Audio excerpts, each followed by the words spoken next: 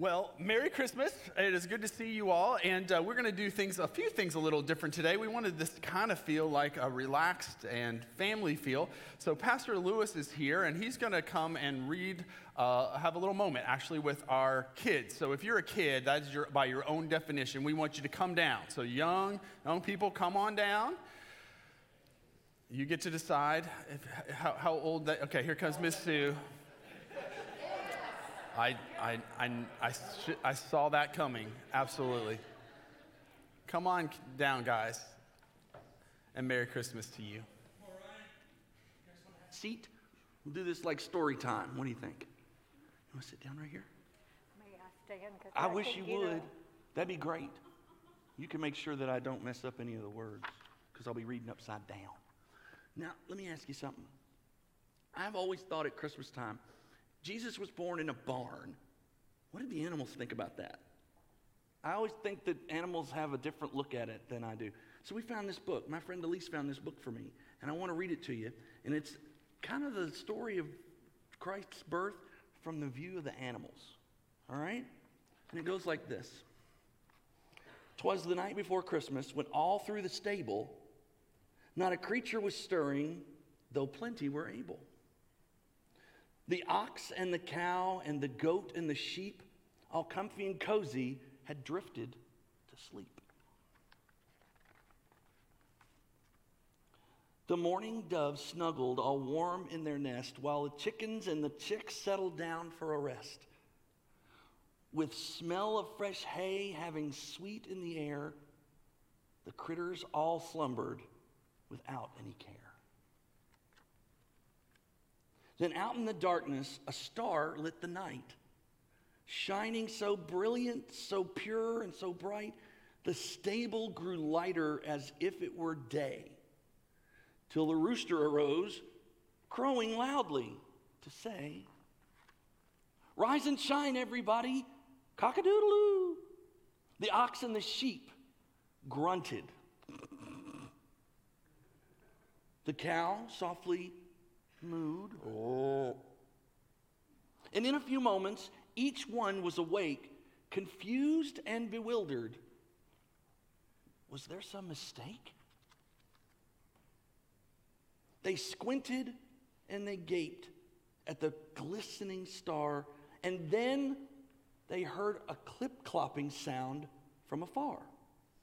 But after a while, the clip-clopping grew close, and right through the door pushed a brown, fuzzy nose and went,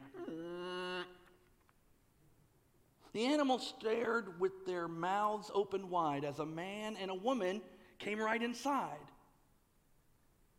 After heaping the hay to make her a bed, the man rolled a blanket to pillow her head. The woman looked weary and tired and worn, like she had been traveling since earliest morn. And there in the stable, still flooded with light, they settled back down for a long winter's night. Kind of like last night, cold.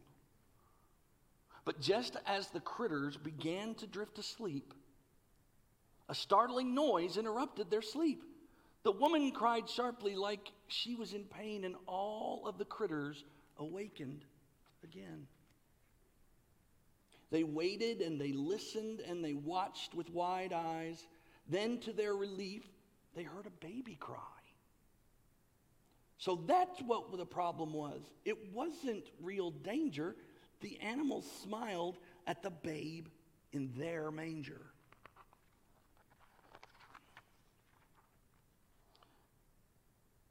Then, just as it seemed the excitement was done, the animals realized it had only begun. For in the night sky there arose such a ringing, with hundreds of angels all joyfully singing, "Peace on the whole earth and goodwill to us all, for God's only Son has been born in a stall." Then down from the hills the shepherds all poured to see the sweet baby. They called him the Lord. They wept and they worshiped and they fell to their knees, praying and praising as long as they pleased. And off in the distance 3 learned men smiled, then followed the star that would lead to the child. They'd bring him great gifts of incredible worth to give to the king, to honor his birth. But back in the stable, the critters were awed to know that this child was the true Son of God. And so they bowed down and they worshiped the king, and in their own way, sweet praise did they sing. To Jesus they sang, so the real and so right, a blessed Christmas to all, and to all a good night. Okay, friends, Merry Christmas. I hope you have the rest of the day is great for you as well, and I want to see you guys next week, okay? Bye, y'all. Merry Christmas.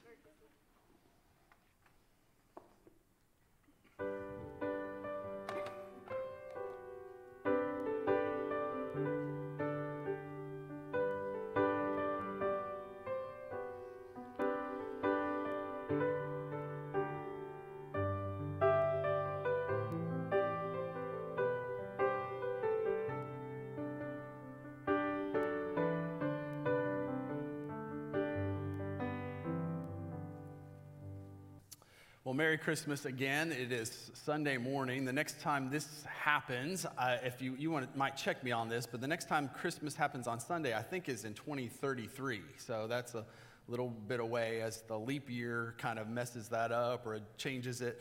But next year, Christmas Eve will be on Sunday. Again, check me on this. I think we've got that right.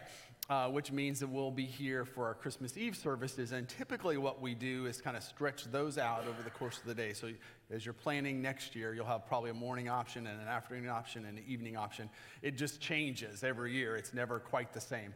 But we had a great Christmas Eve celebration last night, and we kind of made some adjustments because of the weather, and it was a good night.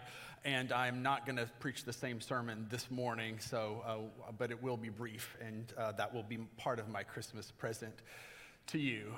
The other thing is that at the end, Jenny and I are going to offer a song, and that might be a good present or it might be, bad socks, but you'll get to decide. Merry Christmas.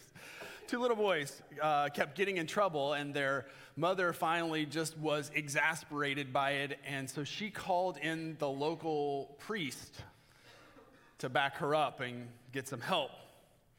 And so he took the older brother in and sat him down and said, "Young man, do you know where God is?" The little boy was terrified. Didn't know what to say. So much so that he ran out of the room straight to his younger brother in the hallway who was waiting his turn. And he said, "Listen, it's bad. They can't find God and they're trying to pin it on us." If you ask anybody where God is, our natural inclination is to answer this way. So, this is Christmas morning. Kind of let's get into it. If you say where God is, where do we tend to point? Up, right? But Christmas, as Lewis just read, brings it right back down to the earth. The answer, surprisingly, to the question, where is God, is not this. It's this. And what we mean by that is actually really important. We call it incarnation, the Word made flesh. It is this paradox of God being God and yet God being present. God being transcendent, but God being immanent. God being who God is in all his fullness, and yet somehow contained, somehow brought into human realities. Christmas resets where we expect to find God. And it's good news. It's God in our daily lives. God present in our highs and in our lows. God guiding us through the circumstances of our lives. And most importantly, God in all of our relationships. The thing maybe that Christmas resets most for us is our understanding of how things work down here because of how Jesus has shown us that it is very much about God's presence in relationship with us. And that resets our relationships with each other. And we're kind of not used to that. In fact, Greg Boyle says this about us, that we're pretty prone to settle for something less than the thing that Christmas offers. He says, human beings are settlers, not in the pioneer sense of being a settler. It's our human occupational hazard to settle for little. We settle for purity and piety when we're being invited into exquisite holiness. We settle for fear-driven when love longs to be our engine. We settle for a puny, vindictive God when we are being nudged always closer to this wildly inclusive, larger-than-life God. We allow our sense of God to atrophy. We settle for the illusion of separation.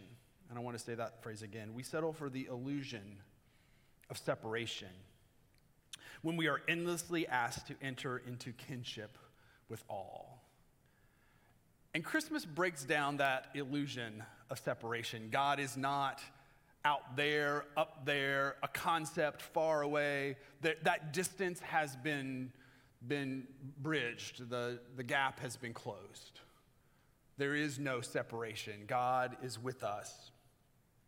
And that understanding of God with us comes from the prophets. It was part of the expectation, the longing for of the people of God. We expect to find God up there. We instead discover over and over again that God is not so distant.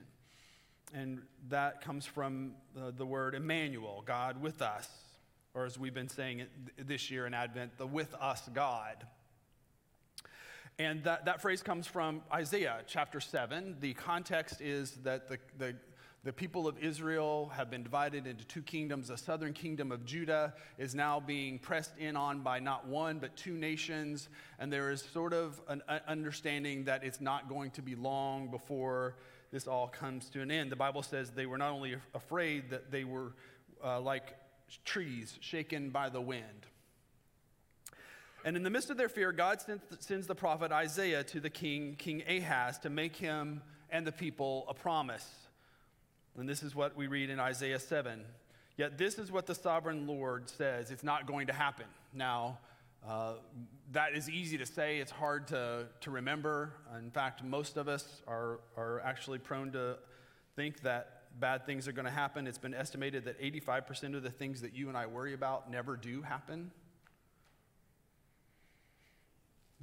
A set of experiments, social science experiments, asked people to write down their worries over an extended period of time and identified which ones came true or not. When people look back, not only did they discover that about 85% of the things that they worried about never happened, but in the 15% that did, most of those weren't nearly as bad as they expected. So researchers concluded that about 97% of what we worry about is not worth worrying about at all. Well, how are you doing with that? It's easier said than done. And so is the case with Ahaz, who was scared for the people of God. You know, Mark Twain said, I've had a lot of worries in my life, most of which never happened. And that's true. So Isaiah says, it will not take place. It won't happen. But that's probably not good enough. And it probably isn't good enough for us just to know this in our heads. It takes something else. And so this is what the prophet says. The Lord himself will give you a sign. The virgin will conceive and give birth to a son, and you will call him Emmanuel. He will be eating curds and honey when he knows enough to reject the wrong and choose the right. For before the boy knows enough to reject the wrong and choose the right, the land of the two kings you dread will be laid to waste. The virgin will give birth to a son. Now, scholars disagree on who that probably was, but it is clearly someone who lived in that time, and we're talking 700 years before Christ. 700 years, this expectation was set out. It is perhaps another woman and a child that lived during that time, but maybe most likely it was one of the wives of the king himself. And so the idea was that you're going to have a baby and you're going to give him a name. You're going to call him Emmanuel. And so every time you say, hey, little Emmanuel, come over here, what you do is you remind yourself, the Lord himself will give you a sign. The Lord himself will give you a reminder of this truth that we tend to forget. God is with us. And by the time he's old enough to know right and wrong, you're going to see all of this play out, and it's not going to happen the way that you think. 700 years before Christ. And so through the history of the people, this expectation would come up. We got to remind ourselves somehow that God is with us. And them, like us, struggle to remember, have trouble remembering the sign. And so God himself takes that on. And so the gospel writer Matthew says, makes this claim in the birth of Jesus. All this took place to fulfill what the Lord had said through the prophet. The virgin will conceive and give birth to a son, and you will call him Emmanuel. Little did they know how much this would be true. A God who comes down, bridges the gap himself to dispel the illusion of separation and forever change our understanding of where he is, but also where we are in the mix. There's a great book called The Anatomy of Peace, and it tells us how to live with this sense of peace in our hearts. There are two books. I'm blanking on the other one. I'll think of it in a second. This doesn't matter because the Anatomy of Peace is the one I'm talking about. And the Anatomy of Peace is about how we live with peace in our hearts and how we understand our relationships with each other. And it tells a story of a girl named Jenny. Jenny's parents were taking her as a troubled youth to a program for people struggling with addiction. And when she got there, she refused to get on the bus with the other participants. In fact, she ran away. And she ran off by foot, and to the point that the leaders of the program had a choice. What do they do with the problem? Do they, A, give up on her, or B, do they take off following her until she would join in their program to try to help her? And what they chose instead was to follow her on foot and ensure that she stayed safe, not forcing her, but not leaving her alone either. When they caught up with her, they looked down and noticed something surprising. She had run off and had forgotten her shoes. She was running around on the hot pavement without shoes on her feet. And so one of the leaders they were still inviting her to come along, inviting her in. She was continuing to run, did something unexpected. One of the leaders took off her shoes and offered them to Jenny. Jenny, again, didn't respond to their invitation and kept running. And when she did, the leader did something even more unexpected. She decided to run with her without any shoes on. She left her shoes off as they followed this young girl around for 3 hours, running around in their bare feet until their feet were beat up in the process. Until finally Jenny went into a shopping mall and found some friends of hers. She complained to them about how her parents were trying to make her go and do this program and pointed out the leaders who had been following her, trying to get her to come as well. And then one of the friends looked down and saw that the leader's feet were bleeding and that she was shoeless. And she said, I don't know, Jenny, maybe you should give it a try. And so the girl eventually asked the leaders some questions that she had and agreed to go with them. But when someone asked the leaders about why in the world they would chase this girl around without any shoes on, what good would that do? They simply explained, it was a way of entering her world. It was a way of being with her in the struggle. Malcolm Guite has written a little poem about the God who comes with us in the struggle. It is called, O Emmanuel. And he writes, O come, and be our God with us. O long-sought witness in a world without. O secret seed, O hidden spring of light, come to us wisdom, come unspoken name, come root and key and king and holy flame. O quickened little wick, so tightly curled, be folded with us into time and place. Unfold for us the mystery of grace and make a womb of all this wounded world. O heart of heaven beating in the earth, O tiny hope within our hopelessness, come to be born, to bear us to our birth, to touch a dying world with new-made hands and make these rags of time our swaddling bands. The virgin will conceive and give birth to a son, and we will call him Emmanuel, and he will forever be a reminder of the thing that we are most likely to forget, that God is not up there, God is down here and in here, and that makes all the difference. Let's pray together. God, we thank you for this truth that changes our world, knowing full well that again and again we are prone to forget that you are not far off. And so in the midst of our fears and our concerns, the worries that plague us and the ways in which we tend to catastrophize and forget, would you yourself be our reminder, Emmanuel, God with us? And may that begin to reshape the way we see our world, and may it reset our expectations so that we would no longer settle, but long for and continue to wait for the fuller thing that you offer through your great love, through your unending grace, the way in which you are the light of the world. For this we give thanks and we are in wonder. In Jesus' name.